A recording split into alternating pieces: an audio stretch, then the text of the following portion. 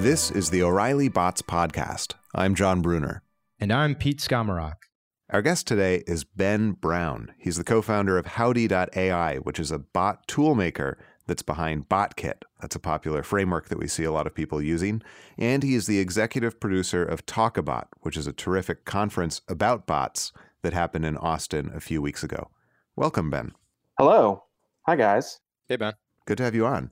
So we thought we could just sort of talk today about what's going on in general in bots in your view, because you have this incredible perspective as the person behind, one of the really popular bot frameworks. So I wonder if you could start by maybe just telling us what Botkit is. Sure, yeah. So Botkit is an open source node development tool for building bots that we released almost exactly a year ago on the eve of actually the Slack platform launch. We launched in partnership with the Slack platform. And the basic concept, I'm a developer, have been a developer for a long time. And I really don't like to deal with the nitty gritty details of API calls and things when I'm building my applications.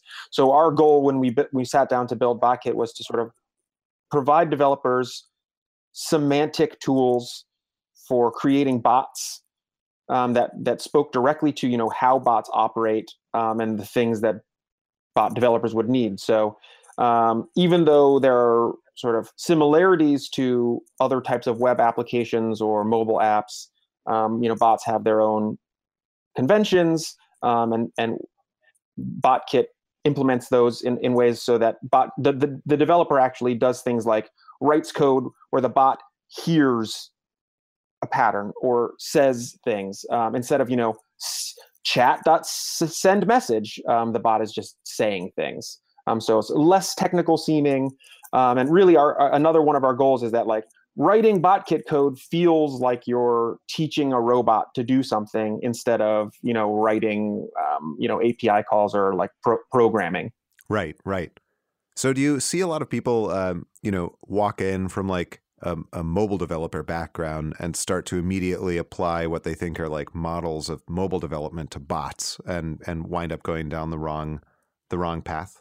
A little bit. But I think more than that, we find people who are coming to building bots from completely different roles than traditional developers. So people who are coming from content strategy or, ops and things like that are sort of the first to come into the bot world because it doesn't follow the same path as graphic design to web to developer, It's sort of, you can tread your own path and, it takes different disciplines.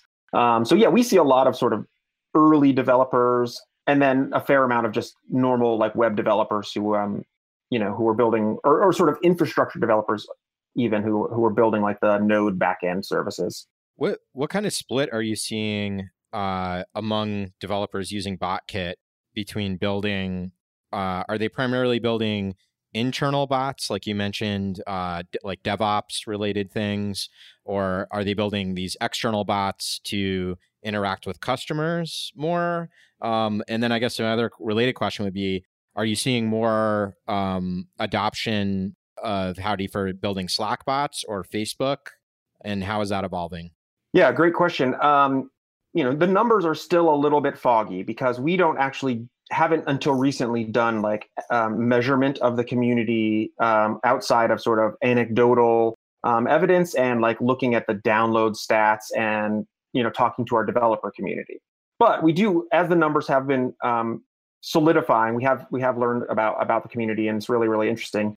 From a developer perspective, I think there's probably roughly equivalent numbers of people building bot companies or bot apps that are for customers as there are for developers who are building internal chat ops bots. What we see is in the stats is that there's just an enormous number of individual bots out there, right?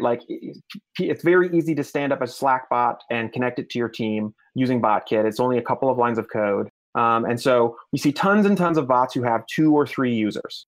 right? Mhm. Or like below 50, right? Like there's a fair range there, but like not a ton of users. But these are team bots that are doing DevOps or chat ops things or reporting or things like that using internal tools. You see thousands of these, thousands and thousands. Yeah.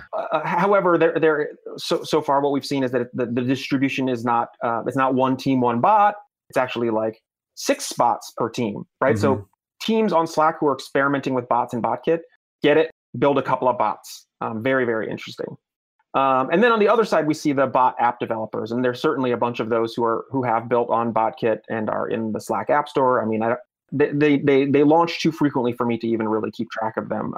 But a lot of the apps in the Slack App Store are already built on Botkit, which is really awesome for us. Like the Harvard Business Review just launched a bot on Botkit. Huh. Did they develop it themselves, or did an agency develop it for them?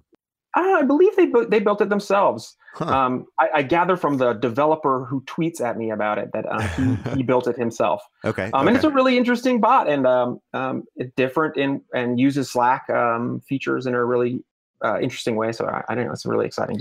Could you walk us through like that as an example? So what does that bot do? It sends me a interesting workplace article every morning. But they break it down into like bullet point action items for me. So for example, one of the ones that I got the other day that I shared with my team because I thought it was hilariously relevant was like how to deal with a workaholic boss. And it was just like use the, Slack unfurl and like custom attachments to like give me this really nice, easy to digest little piece of content. And then with like buttons below that I could continue to navigate that content and share it and stuff like that. So it was really nice. I'm a big fan of these. What I have definitely seen emerge over the last couple of weeks even is like these 9 a.m. bots that are sort of just like notification bots. But my phone goes crazy at 9 a.m. with my Poncho, my New York Times, my Purple. I got one from my Pokemon Go bot the other day. And just like this, sort of cron job goes off at 9 o'clock and my bots all wake up, which, is like getting me closer and closer to my dream every day. Right. So, it's exciting. Yeah, it's been raining a lot this week in San Francisco, and Poncho has been like on it. So it's been great, and I'm getting a lot of those notifications. This moment that we're in, sort of with bots, seems like a really interesting or perhaps awkward middle ground in terms of who's developing this stuff. Because the dream of bots seems to be that, especially compared to developing mobile apps, this stuff is super lightweight, and maybe you don't have to hire an agency to do it. You could just sort of be a person in like the on-staff dev team at the Harvard Business Review and throw something together. And you don't have to learn Java. You don't have to learn Objective-C. But at the moment, bots seem to be mostly accessible to this like small handful of people who have been paying fairly close attention to the emergence of the platforms and the AI technology and so on. Yeah, I mean, we definitely hear that a lot. And, it's definitely a very interesting point in the, like you said, in the evolution of bots as a, software genre, right? And I think obviously there was tons of excitement, going into this 6 months or a year ago where everybody thought like, this is a wide open space and there's like another app store gold rush ready to happen. And like, only a few people are going to be able to capitalize on this and it's going to be great and it's going to be us. And like, no, that hasn't happened yet. And, I look at it like this. The App Store gold rush didn't happen like on the first day of the App Store. It really kind of kicked in when in-app payments became available, right? And you got these people who would like give you the app for free and hook you on it. And then you would be stuck paying them a couple bucks a month for the rest of your life or like, subscriptions. And, you look around the platform ecosystems and right now everybody's like racing to keep up with each other. Like, oh, these guys have buttons. We need buttons, but nobody has yet, or only Facebook has begun to launch a payment option, which is like a fairly necessary thing for there to be a commercially successful bot, right? Like the best case scenario right now, if you're a Slack enterprise bot, is that you're going to pop open a web link from Slack and have somebody re-authenticate into your external website and put payment details into this other unknown or semi-known entity. And you may never have seen that bot's website or icon or anything like that before because you're interacting with it in Slack. Right. Yeah. And it's appeared magically, and who knows what this bot is doing. And now all of a sudden it's asking me for my like corporate credit card number. So, I think this has probably been said before, but from our perspective and talking to the developers that we see and ourselves having arguably one of the most popular bots in the Slack store right now, is this, like part of what's super appealing about bots is that there's like no accounts needed, no installs needed, like easy to adopt, and like it's there in your Slack team, right? But another necessary component is going to be frictionless payment. Right. Let me double click on what you just said there, though. So the first part of that, though, I would argue is nowhere near that reality, right? So in Slack, there's a huge people. I think the excitement when they opened their platform was bots are, Satya Nadella saying bots are the new apps. And so when you hear that, you think, oh, you should be building an app right now if you're a new startup. So you see all this wave of startups building bots first, right? But the reality is to install a bot in Slack is an extremely heavy and painful process, right? Like if you're at like Fidelity and you have a Slack team, the CIO needs to approve that bot to be installed. That's not going to happen. So you can auth in your Slack. If you're building a Slack client, users can auth in individually. But if you want a bot to appear in a team, it can't DM people. It can't. So you have a dev for Slack community, right? That you run, and there's constant conversations about this, or people install bots even in that community, and it starts DMing everybody, and everybody gets angry, and Slack says, okay, we're going to ban you from the Slack store. Can you comment? Like, do you really think it's that easy to get going with bots in a Slack it's a hell of a lot easier than it ever has been before. Certainly. And I mean, yes, you're right. There's absolutely that factor. And I mean, if I'm thinking about it from a most desirable enterprise client's perspective, there is a gateway through that CIO or whatever, or like the admin of the Slack team that is an awkward thing.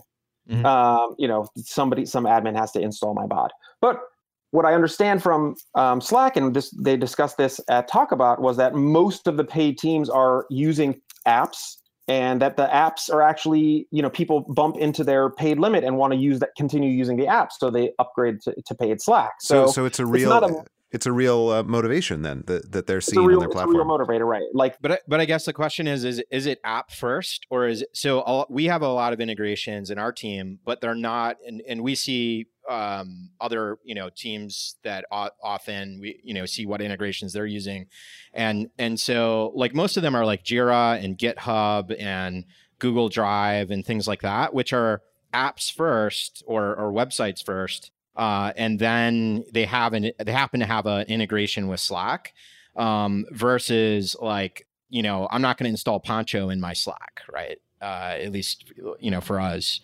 So like, do you draw it a lot? Do you see those as different things, like the Jira integration in Slack versus a bot? A little bit. I mean, I think it depends on if you you become a bot first user of Jira, because like Jira just fades into the background. The web app. The same way that I used Evernote on the web for a while, and then like the mobile app took over, and I never looked back or whatever. Right. So. I think there are just different aspects of the same value for sure. But there's an opportunity for app developers to be the app, bot first app. And I don't think that there's always necessary like some other app in the background, but I think that like in most cases there probably is. Like for example, with Howdy, we were like, we will never have a web designer again. Forget HTML. But as things have, evolved and the product has found users and those users have asked for features, that, we've got a more and more sophisticated website, right, that we never really intended to build in the first place. But it's like, look, there's the bot's doing useful things. It's accumulating data about us. We need to expose that data, somewhere. Right. Right. And things like, there are some things that bots just don't do well right now and probably never will do very well in a chat room, like dragging and dropping, reordering a list. Mm-hmm. Right? Like that's just horrible to do. Like searching and filtering. Like it's not going to be something that you do in a chat room. So right, and you think again about the timeline. Comparing this to the evolution of mobile apps. If the iTunes App Store opened in, what was it, 2008, probably, the year after the iPhone came out. It was years before the real like mobile first companies became mainstream, and you're still seeing entire industries that are getting their very first mobile first entrant right now, right? Like Casper mattresses, shop for a mattress on your mobile phone. Like no one had thought of that until a couple of years ago, almost a decade into the app era. So it does seem, premature. And I think of, in my previous role, I was at Forbes, and, we had Forbes.com, and like, as recently as 2010 or 2011, it still seemed crazy that we would see a world where the majority of readers are reading this stuff on their phones instead of their desktop. So super early, right? Yeah, and I think one of the like incorrect assumptions that a lot of people had going into it, a year ago, was that all of the things that we have come to rely on for building web and mobile apps would be like easily available for us in bot world. It's a fairly straightforward task these days to scale a mobile app. Right. But when you're dealing with Slack, up until very recently, it was like this bizarre WebSocket technology that like hosting 10,000 or 100,000 WebSockets is like an insane thing that app developers have never had to deal with. Right. Platform makers have, but app developers, an indie app developer has never had to keep alive 10,000 or 100,000 connections. So that's just one of the things, right? That's kind of going away now as Slack's technology changes, but there's not a CMS that's conversation specific. There's not metrics tools that are bot specific. So you can use Google Analytics, you can use Mixpanel, but it's not like a turnkey solution like we have for web or apps. So all of those things have had to be built as well. And I mean, I think that's the sort of first wave of stuff, which I think we're part of.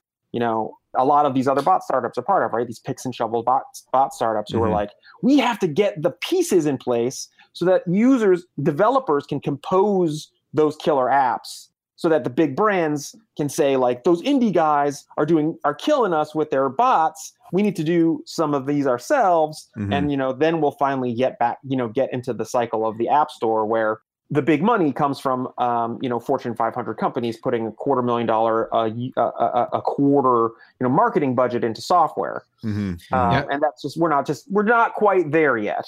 It's really interesting. Some of the low level stuff that you just mentioned, like dealing with the thousands of WebSockets, I lurk quite a bit on the Dev for Slack community, and there's always interesting stuff, conversations happening there, and it's interesting to see. I think what you see is as new people come in, they tend to ask a lot of similar questions, and a lot of them still don't have good answers. So common ones that I see pop up in your community are things like, what's a persistence layer for our bots, right? Like, what do I do? Like, so their Botkit, my impression, like it's handling a lot of the real-time incoming requests and the logic of how the bot should respond. And then, but then there's, you need to know something like personalization. What has this user asked before? What's the history of the conversation? And so statefulness is another question that comes up a lot, right? Like these are the things that are below the iceberg when people say, oh, a bot will be easy. It's very like straightforward. And then they dig in and they hit these issues, right? Exactly. You don't have, when you're building web apps, you don't have things like two messages coming in at different times that are connected to one another in the same way that you have with chat, right? Like one of the things that Botkit does is provides developers an ask function, right? And it seems really simple. You bot.ask, what's your favorite color? And then there's a function that gets the answer. That's simple on the surface, but what's happening below the surface is the question is kept in memory and waiting for the answer to come in from the real-time message event pipe, which could come in immediately or could come in minutes or hours later, who knows? And that question has to be like the answer has to be identified by invisible characteristics of that message, like channel ID and user ID and things like that, to be associated with the previous answer and call that callback. And a callback function is not something that you can store in the database. So it has to be kept alive during that whole course of, the process. Now, that's not necessarily the only way or the best way to run a bot, for sure. When we sat down to write Botkit, we were thinking about bots as like a bot that lives on a team, not like a massive SaaS operation with tens of thousands of bot instances. So there's been some growing pains, and certainly the Botkit community is aware of those things. And, like I said a little while ago, our kind of goal and our vision is that we're going to create the best bot tooling for developers that can exist, right? Not for marketing people who want to create a code-free brand bot, but for developers who are building applications. And to do that, we see more and more pieces that that are not sort of operationally, or that are very operationally valuable, but are not technologically sophisticated enough to be like our killer feature, right? Right. So as an example, keeping 10,000 real-time RTM connections alive is something that we've had to figure out how to do. But why should anybody else have to figure out how to do that once the 600 lines of node code has been written, right? And so I think in the next couple of months, we're going to be releasing other sort of toolkits that help people who want to use Botkit actually build like an application that can get to scale and deal with some of those sort of nitty-gritty bot-specific problems that happen when you're actually building stuff. And I mean, look, I'd love to continue on this thread. One of the things that I talked about in a talk I gave a while ago was the weird technological issues we've had to deal with when building Howdy that we never anticipated and have actually been very, very complex. One of the primary ones would be because bots like Howdy are operating in a multi-user world.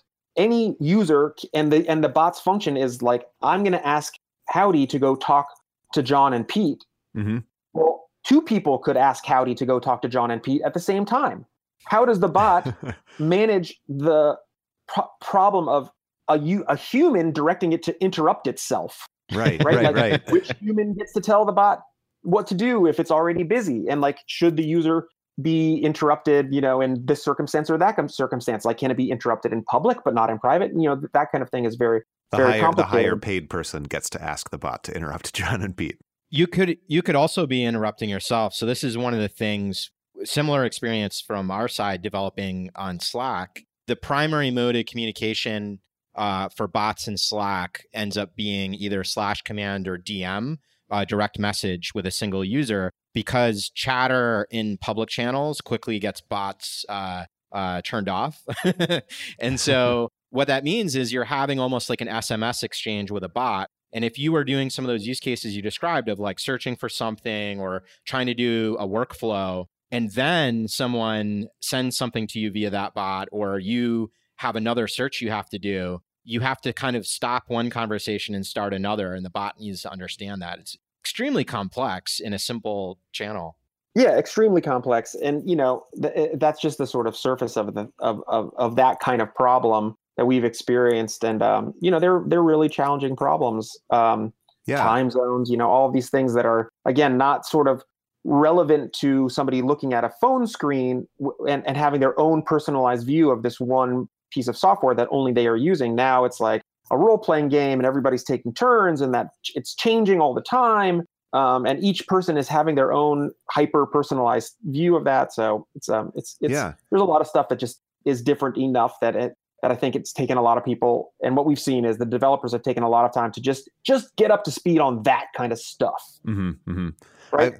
I was going to say initially that it sounds like, this is the emergence of jQuery for bots, so that you don't have like everyone out there animating their own buttons from scratch every time. But it actually sounds like you're doing some both lower level stuff than jQuery as far as, keeping the connections open, managing the really infrastructural stuff, and some higher level stuff than jQuery, where you're actually guiding, the behavior of these bots on top of sort of the functionality that people are programming in. Feels a little more like Rails for bots than just jQuery, right?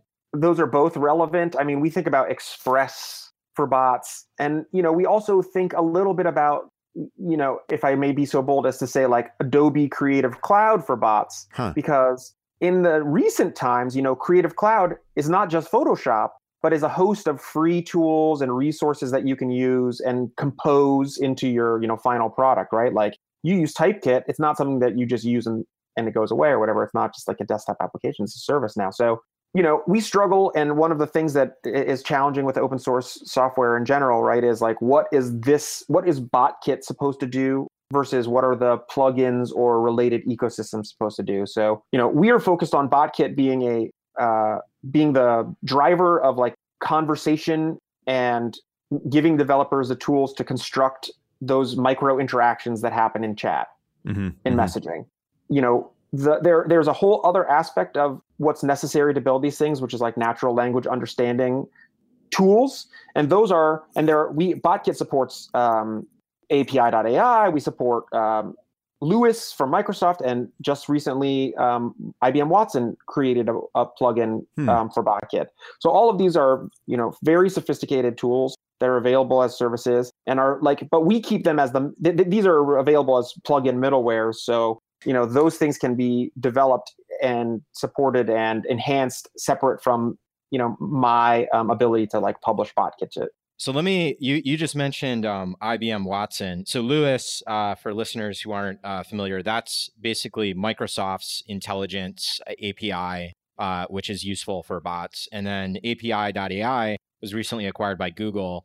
Now, IBM Watson is interesting because that was just in the news in the last week because I think they had their World of Watson event, and Stuart Butterfield from Slack was there. And there's a few, we'll put links in the podcast notes to this, but he made some interesting announcements and had an interesting interview with Bloomberg where he mentioned they're going to partner more deeply with IBM Watson. It sounds like maybe making that API a little more seamless for bot developers to use who are developing on Slack. But then he also mentioned Slack using IBM Watson to power some of their AI for Slackbot itself. What's your hot take on that? Yeah, very hot take. So, I mean, I know nothing about beyond what I've read about the Slackbot integration. And I think that that's cool, although I question how much Slack will really gain from a Watson integration like that in terms of what the kind of outcomes they were talking about, like smarter, deeper linking to the documentation of Slack and things like that. Like, I don't really see how the Watson virtual agent does that, but we'll see. But certainly Slackbot could be more intelligent and could have more open-ended functionality and queryability and things like that. So I look forward to that. So the announcement actually involved the integration of IBM Watson as the intelligence backend for Slackbot? For Slackbot, yeah. Huh. Yeah, along with some tools for developers. So it was a few different ways that they're going to partner. Right. So as far as I can, here's the hottest part of this take. Like, I don't know of any other kind of developer-focused things besides the Botkit middleware. And I've been trying to sort this out for the last couple of days as I've been reading this news, because I'm like, golly, that sounds a lot like what we've built with the Watson folks for Botkit. Does anybody know if this is not Botkit? And they're like, no. So I think there's some element of the difficulty, and this is another one of the challenges of being in the bot industry that you guys probably have. First of all, it's horrible to say bot over and over again, but like Slackbot and Slack bots and like bots in Slack are all, sort of three different things, and they all sound the same. And so I suspect that when somebody from IBM went out and said, yeah, we've got like developer tools for Slack, making Slack bots easier with Watson, that kind of got jumbled into like one story instead of what might have been like actually two or three stories that are like only semi-related. Right. But it's exciting. And I mean, what's really exciting to us as the maintainers of Botkit about things like the Watson middleware. And, just 2-3 weeks ago, we also had a large contribution from Microsoft Bot Framework. And this is what's exciting to me. Like, IBM Watson built the Botkit middleware and contributed it to our open source project. Like IBM, and we're a 6-person company, with a free open source tool. Microsoft Research contributed thousands of lines of code and an incredible amount of complexity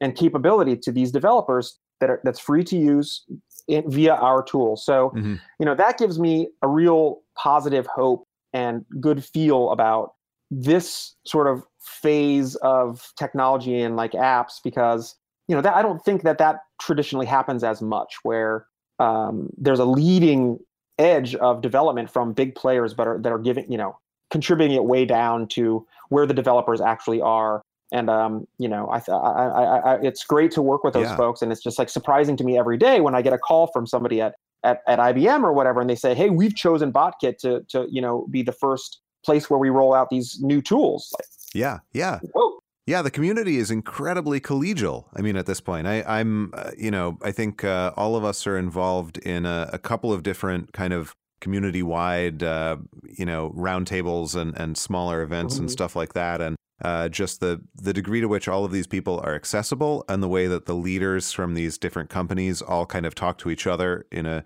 very casual and helpful way is really impressive.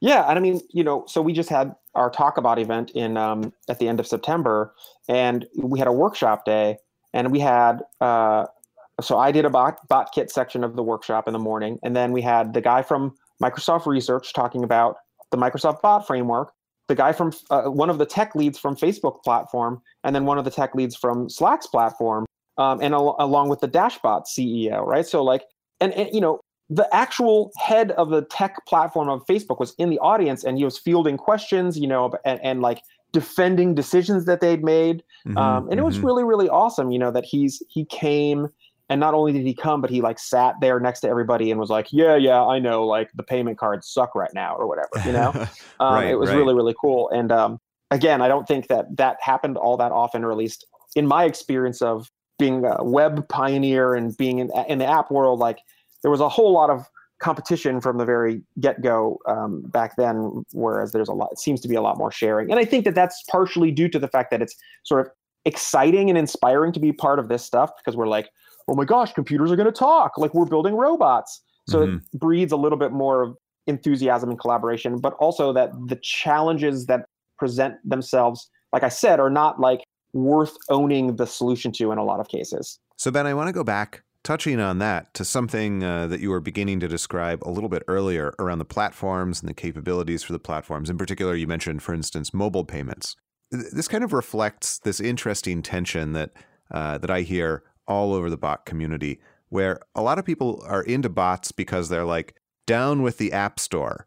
I'm moving into this like new freewheeling area over here where there's no goddamn App Store. And then they get into the new freewheeling area and they're like, okay, well, let's have a bot store, and it'd be great if someone could provide a uniform, payments platform, and we need some standards in here because the quality is uneven. So it sounds like, there's sometimes you hear people kind of wishing for what is essentially an app store approach again. How do you see like the evolution of bots compared to the mobile app world? Has everyone learned from it and they're like dedicated to avoiding it, or are we just kind of hurtling toward exactly the same situation? I mean, I would say we're hurtling towards the same kind of situation, but it's just like, a 10-year arc. So there's lots of opportunity to be had along the way for small, medium, and large companies. Look, what's wrong with the App Store is that it's polluted with garbage, and the only people who are making money anymore are Google, Facebook, and Amazon.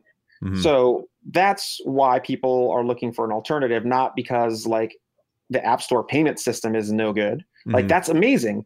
When I grew up, my dream of being a software developer meant that like maybe I would get a blanket at the flea market and sell 5 1/4 floppy disks that I like copied at my at home on my IBM 8088 computer, right? Like the fact that like mobile payment, I could pay with a thumbprint, and like some app developer somewhere made 99 cents is like is still incredible and incredibly valuable to the world of like the ecosystem of software development. Right. So yeah, we need directories and stuff. We need payment vendors that like can standardize some of these things. I think that Facebook has a really good angle on it, but there's some severe limitations on what you can actually accept payment for on Facebook. Like you have to actually be buying a physical thing right now, and you can't be doing digital content payments and things like that. So, I still can't get my $4.99 a month as a weather bot.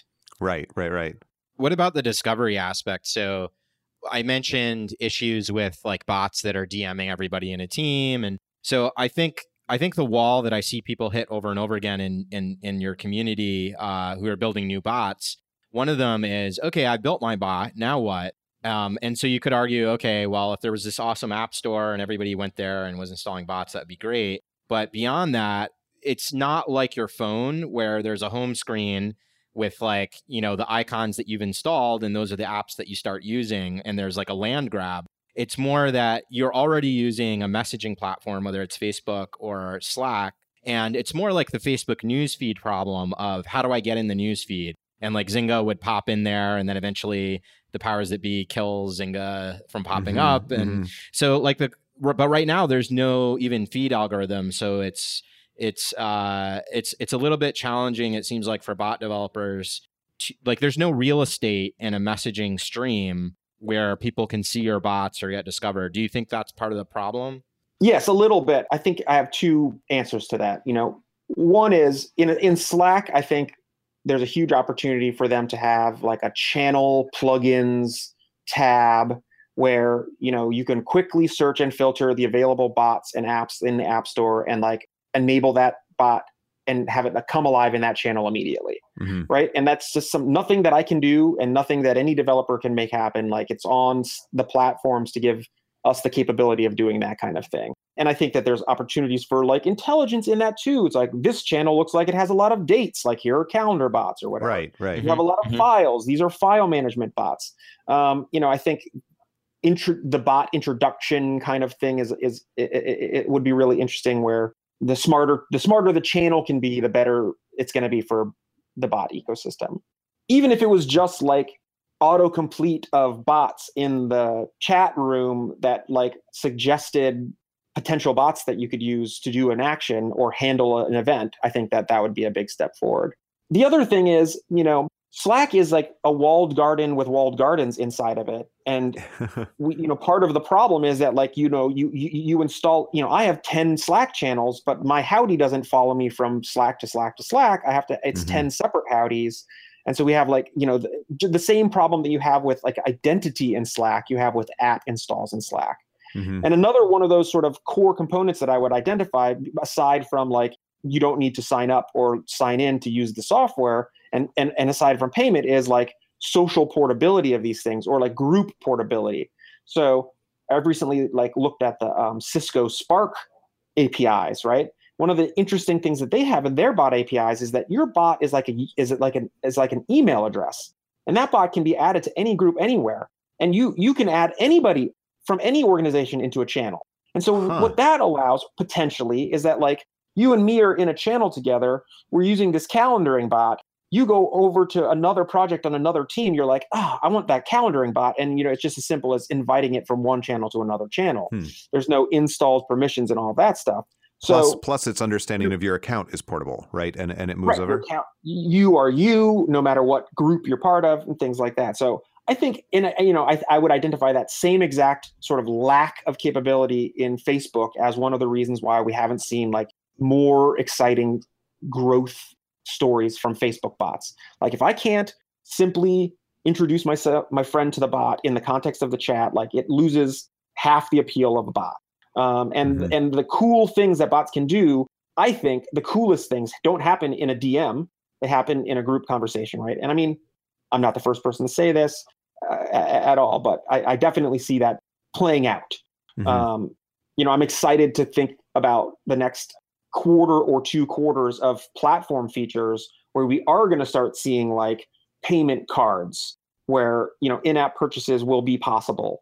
I think we are going to start seeing a little bit more portability between, or like inclusion of bots in group conversations, making that easier, things like that. So, I think that's going to really change the dynamic, because then Pete, to your point earlier, like then the admin doesn't have to go and install it. It just like sort of followed me along. And my dream is that I have like a little horde of bots around that like that wherever I am do my bidding. I think that we'll get there, but still a little bit longer than everybody thought. The other thing you touch on, there's a lot of Lily Cheng from Microsoft spoke at Bot Day and touched on some of these topics as well. Like there's these subtle distinctions between bots as personal agents and bots for teams. And there's something powerful about like when you say your horde of bots, like if I have this history of interacting with this bot, I feel like that should come along with me and it should learn from me.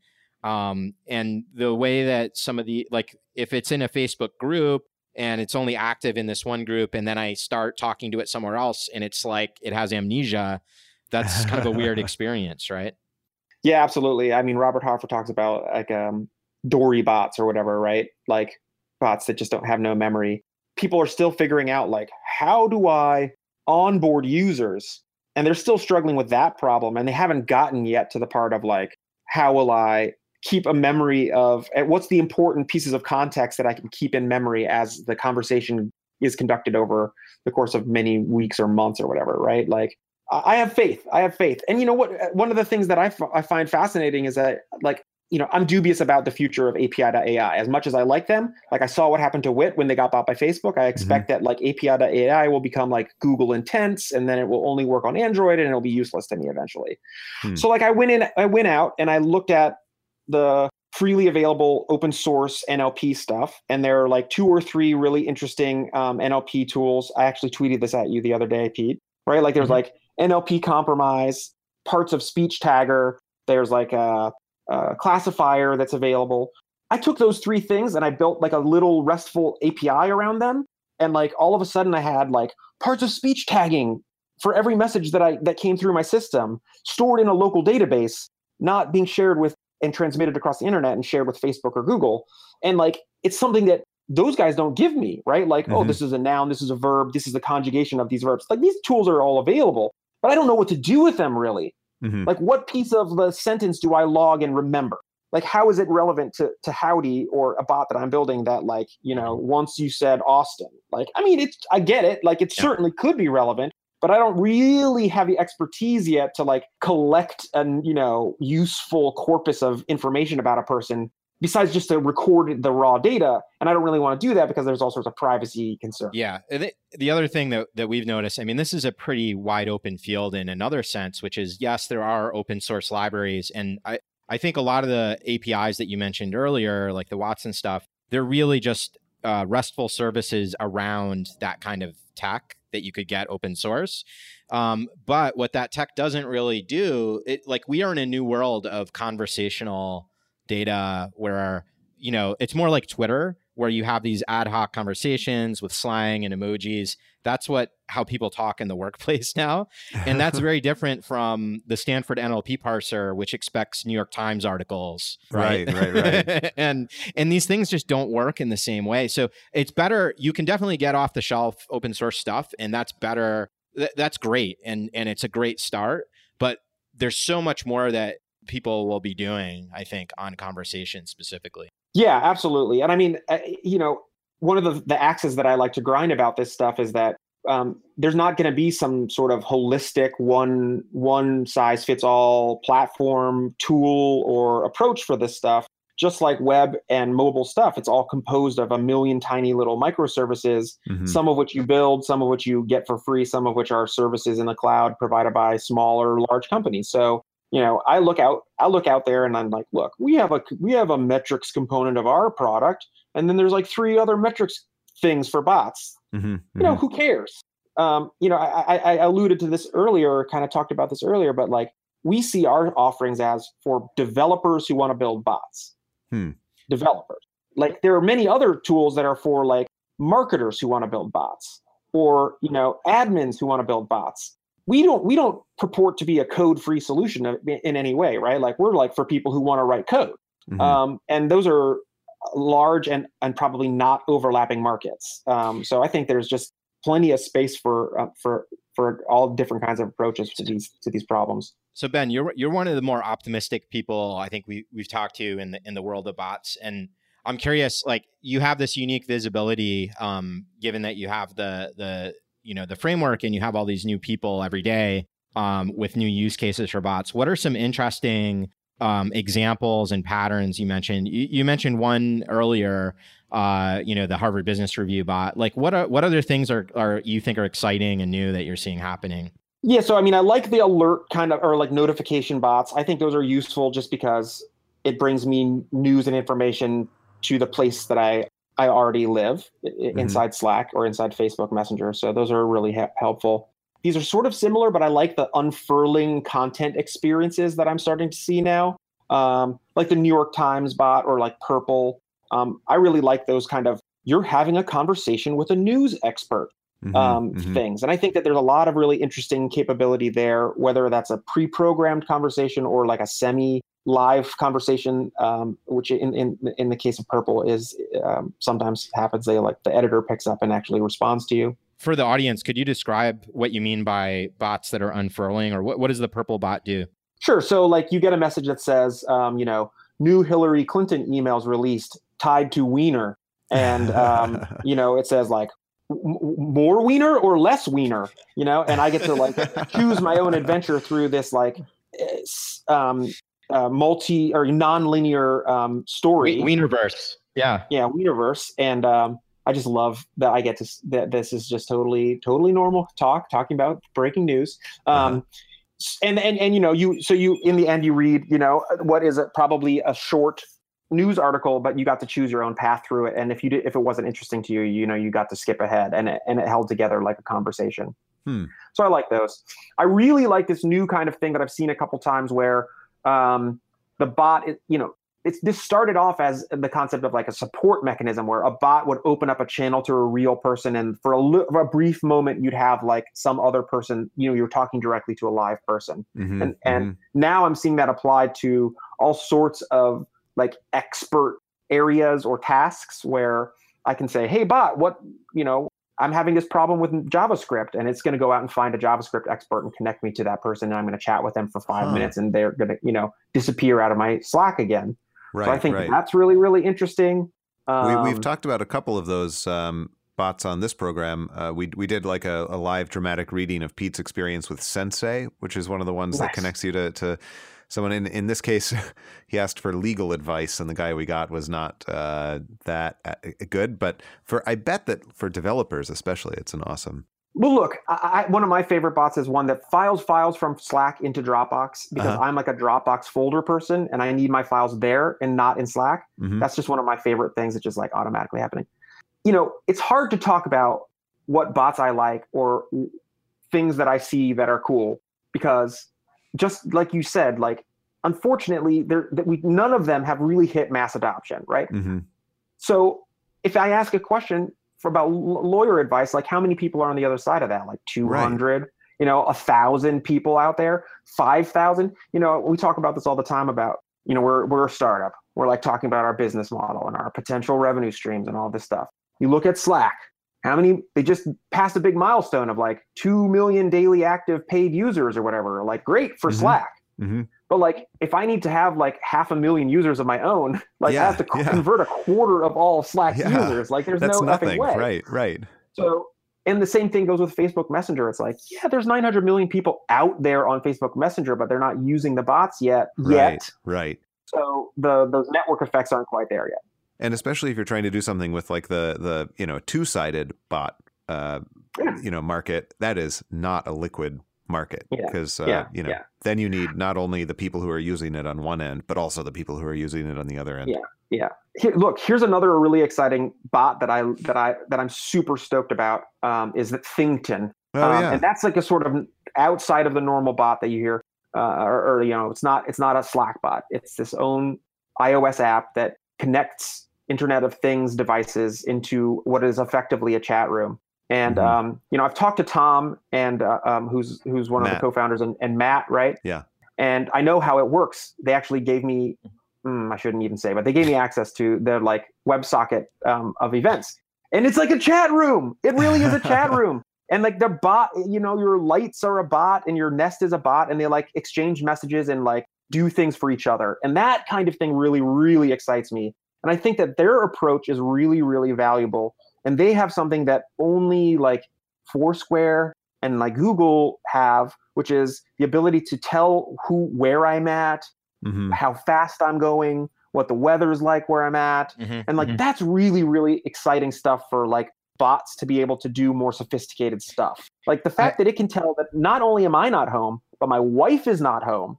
And then that's going to emit a usable event to other software devices that's like, nobody's home, which is so different than Ben's home, Katie's home, Ben is not home. Nobody's home. And now all of a sudden I, as a developer, can listen to that event and build a bot to like take advantage of that content. Like that's super, super, super cool. Yeah, so I'll echo that. There's something really interesting happening with ThinkTon because so we talked before about Amazon Echo on a few podcasts, and that's one of the stronger home devices related to bots right now. And so since we did those episodes, we started with I had just gotten the Echo. Since then, my wife Kathy has actually instrumented quite a bit of our home. And so it will do those kinds of things like saying who's home, who's coming in. And I had her try ThinkTon. And the thing that she said was really interesting about it is similar to Twitter, you can follow local devices, right? And so when people start putting more right now, everybody's siloed in the same way, like you said, in Slack, I'm siloed on my team. But when we can start bridging those things, there's something really interesting. So we can follow like a local weather station. We can follow, somebody else in the neighborhood's camera. And even on Twitter, for example, SF has these air raid sirens that go off, and I follow the SF siren, and it's kind of funny because it basically repeats whatever the siren is saying. So if there's an emergency, I'll be aware. And doesn't it every Tuesday at noon? Doesn't it just like tweet? Woo. Yeah. So it's definitely more of a toy right now, but you can see like if you connect these dots, that could be really cool, right? Well, ThinkTon is operating in a super difficult world of like each provider doesn't want to play with the other providers because they all have their own home hubs and all of this stuff. And that's just going to be a mess for a long, long time. And I see bots as a way that can actually come together much sooner than later. And like apps like ThinkTon can sort of play host to that, where ThinkTon is the only way I'm going to get like my Nest talking to my Ecobee, right? Mm-hmm. So, and if I speak with no authority to speak about their plans or capabilities in the future, but I imagine a world where I can build a bot using Botkit into ThinkTon. Mm-hmm. And now I'm my own Internet of Things device that I built on a Mac Mini in my closet is a ThinkTon device and hearing and responding to things that ThinkTon says or does. So we actually, you reminded me of something else. We actually have a plant bot in our office. So we're growing some bots. We'll probably do a blog post about this later, but we connected it to Slack. And so the bot like lets us know how it's doing, or the plant lets us know how it's doing. It's called Lime Bot. It's a lime tree. So I think like, it's interesting. Do you see a lot of Internet of Things crossover in what people are building right now on Howdy? Absolutely. I mean, we see a lot of like turn on the lights, turn off the lights kind of stuff, using if then and that maker channel, using the, APIs that are available for these like, door locks and things like that. A lot of interest in that. A lot of interest in like Alexa skills that connect one or more of those devices together in a way that like can't be done via Alexa natively. Mm-hmm. One of the cool things about all of this really is that like it's a nearly homogeneous stream of like simple JSON events, right? Like Facebook sends me a JSON object that says like Ben said this to you, and like ThinkTon sends me a JSON object that says like the light switch from off to on. Like from a developer's perspective, these things are like nearly identical. And like from a Botkit perspective, like they're all sort of homogeneous things that can like be heard and responded to. So weaving these things together in like more personalized ways and working around those like limitations that are imposed by, Google versus Amazon, I think is going to be an increasingly popular thing. And that like, I wouldn't be surprised, for example, if we just start seeing like lots of open source, node bots that are like, oh, this is the Lifix bot and this is the Nest bot. This is the first thing I do when I buy any device. Like I just bought a Lifix light bulb. I immediately went and figured out its API. I connected it to Slack. Now when the lights turn on, it emits a message in Slack. It's like, and then then the ideas start. So my favorite thing about the Lifix bulb is that you can connect it to Alexa and have it blink the light when the alarm goes off, which is like that was one of those things where I was like, this is fabulous. Like I would have never anticipated this feature. it's kind of ridiculous, but like it really increases the impact of us saying like, Zelda, you better put that Game Boy away in 3 minutes. And Right. Punishment bots, basically. Yeah, Right. Yeah, exactly. The bot has more authority than you do in this case. Yeah, I think ThinkTon is really represents like a new architecture for developing these kinds of conversations. And it makes me think of a point that Pete made in his talk at Bot Day a couple of weeks ago, that bots present this opportunity to have sort of fuzzy AI-based APIs underneath everything. And so what ThinkTon has realized is that, we're not just going to create like a giant API that's going to have a lights on event, and we're going to like throw that into the stream. And if you connect to it, with a persistent connection, you can see it. It's like we're just going to sort of put all of this stuff out here, and each bot, each component that lives in it is free to kind of make use of the stream, correspond with other things in it, interpret what's going on in its own way. It's a very like webby way of thinking about it. Yeah, and I mean, I think that's one of the core values of these bots is that, like, by the nature of their publicly publishing information about their activities, that other bots can use that information and respond to it as if they're all people or as if everybody is a robot, either way. And those kind of, when I hear the, Mike Brevoort from Beep Boop was talking about this for a while, but like the composing bots into more sophisticated behaviors, like is just such an exciting angle to me.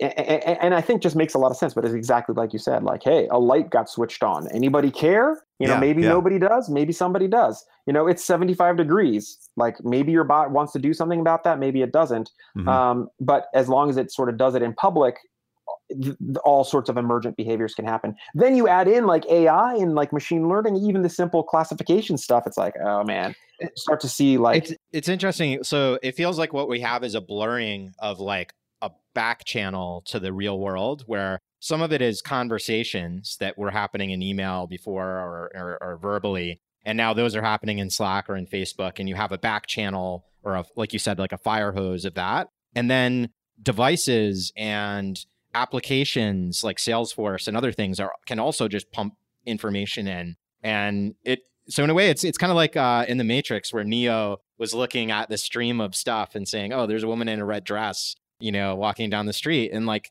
that's kind of the substrate that's being built in chat, I guess. Right? Yeah. I mean, I think being forced to compose a message that is human readable, like really forces people to like bubble up the core value or like value proposition of their app or software or notification or whatever, right? Like you've got to get this value into your one line of text. So it's very information dense and very, very considered what that message is. And so it makes it a lot easier to start to like machine those things together. That's really cool. So I agree with Pete. You sound like absolutely one of the more optimistic, more hopeful people in the bot scene. And by the way, the bot scene is more optimistic and more hopeful than I had appreciated. We took this like show of hands during Bot Day and asked people how optimistic they're feeling, and like 75 or 80% of the people in the room raised their hands and said they were feeling really good about them. And then at the end of the day, after hearing like 7 hours of talks about the technical challenges and the platforms and the toolkits and whatever,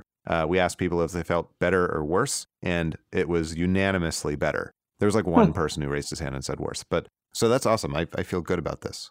So me too. I mean, every time we were just saying, every time I connect a new Internet of Things device to my chat room, like I feel good about the future. I mean, I just watched a video of the IBM Watson people talking about how like the same API that you can use to build a Slack bot can also literally be used to control a robot and what it does and how it talks, like a physical bipedal robot with like 2 eyes and 2 hands. Like these are the same technologies we're actually building, the robotic future. So I think there's a lot to be inspired by and like positive about, even if it takes a little bit longer than we all want it to. Ben Brown, thank you so much for coming on the program. If listeners want to find you online, see what you're up to, where should they go? You can find me on Twitter. My username is @BenBrown. And we have a great blog filled with technical information, but also a series of videos that were recorded at our Talkabot event in September. It's blog.howdy.ai, or search for Howdy on Medium, and you can find those. We also have a monthly meetup that is starting in Austin in November, which you can find out about on howdy.ai as well. But our first one in November has a speaker from IBM, actually, and speaker from message.io, which is another bot building tool. So very, very cool here in Austin. Nice. Well, thank you so much, Ben. It's been great to chat. My pleasure, guys. I was so excited to be part of it. Thanks for joining us for another episode of the O'Reilly Bots podcast. Remember to sign up for O'Reilly's AI newsletter by going to o'Reilly.com/bots, and also take a look at how to watch the videos from the O'Reilly Bot Day program on that site as well. We'll see you next week. I'm John Bruner. And I'm Pete Skomoroch.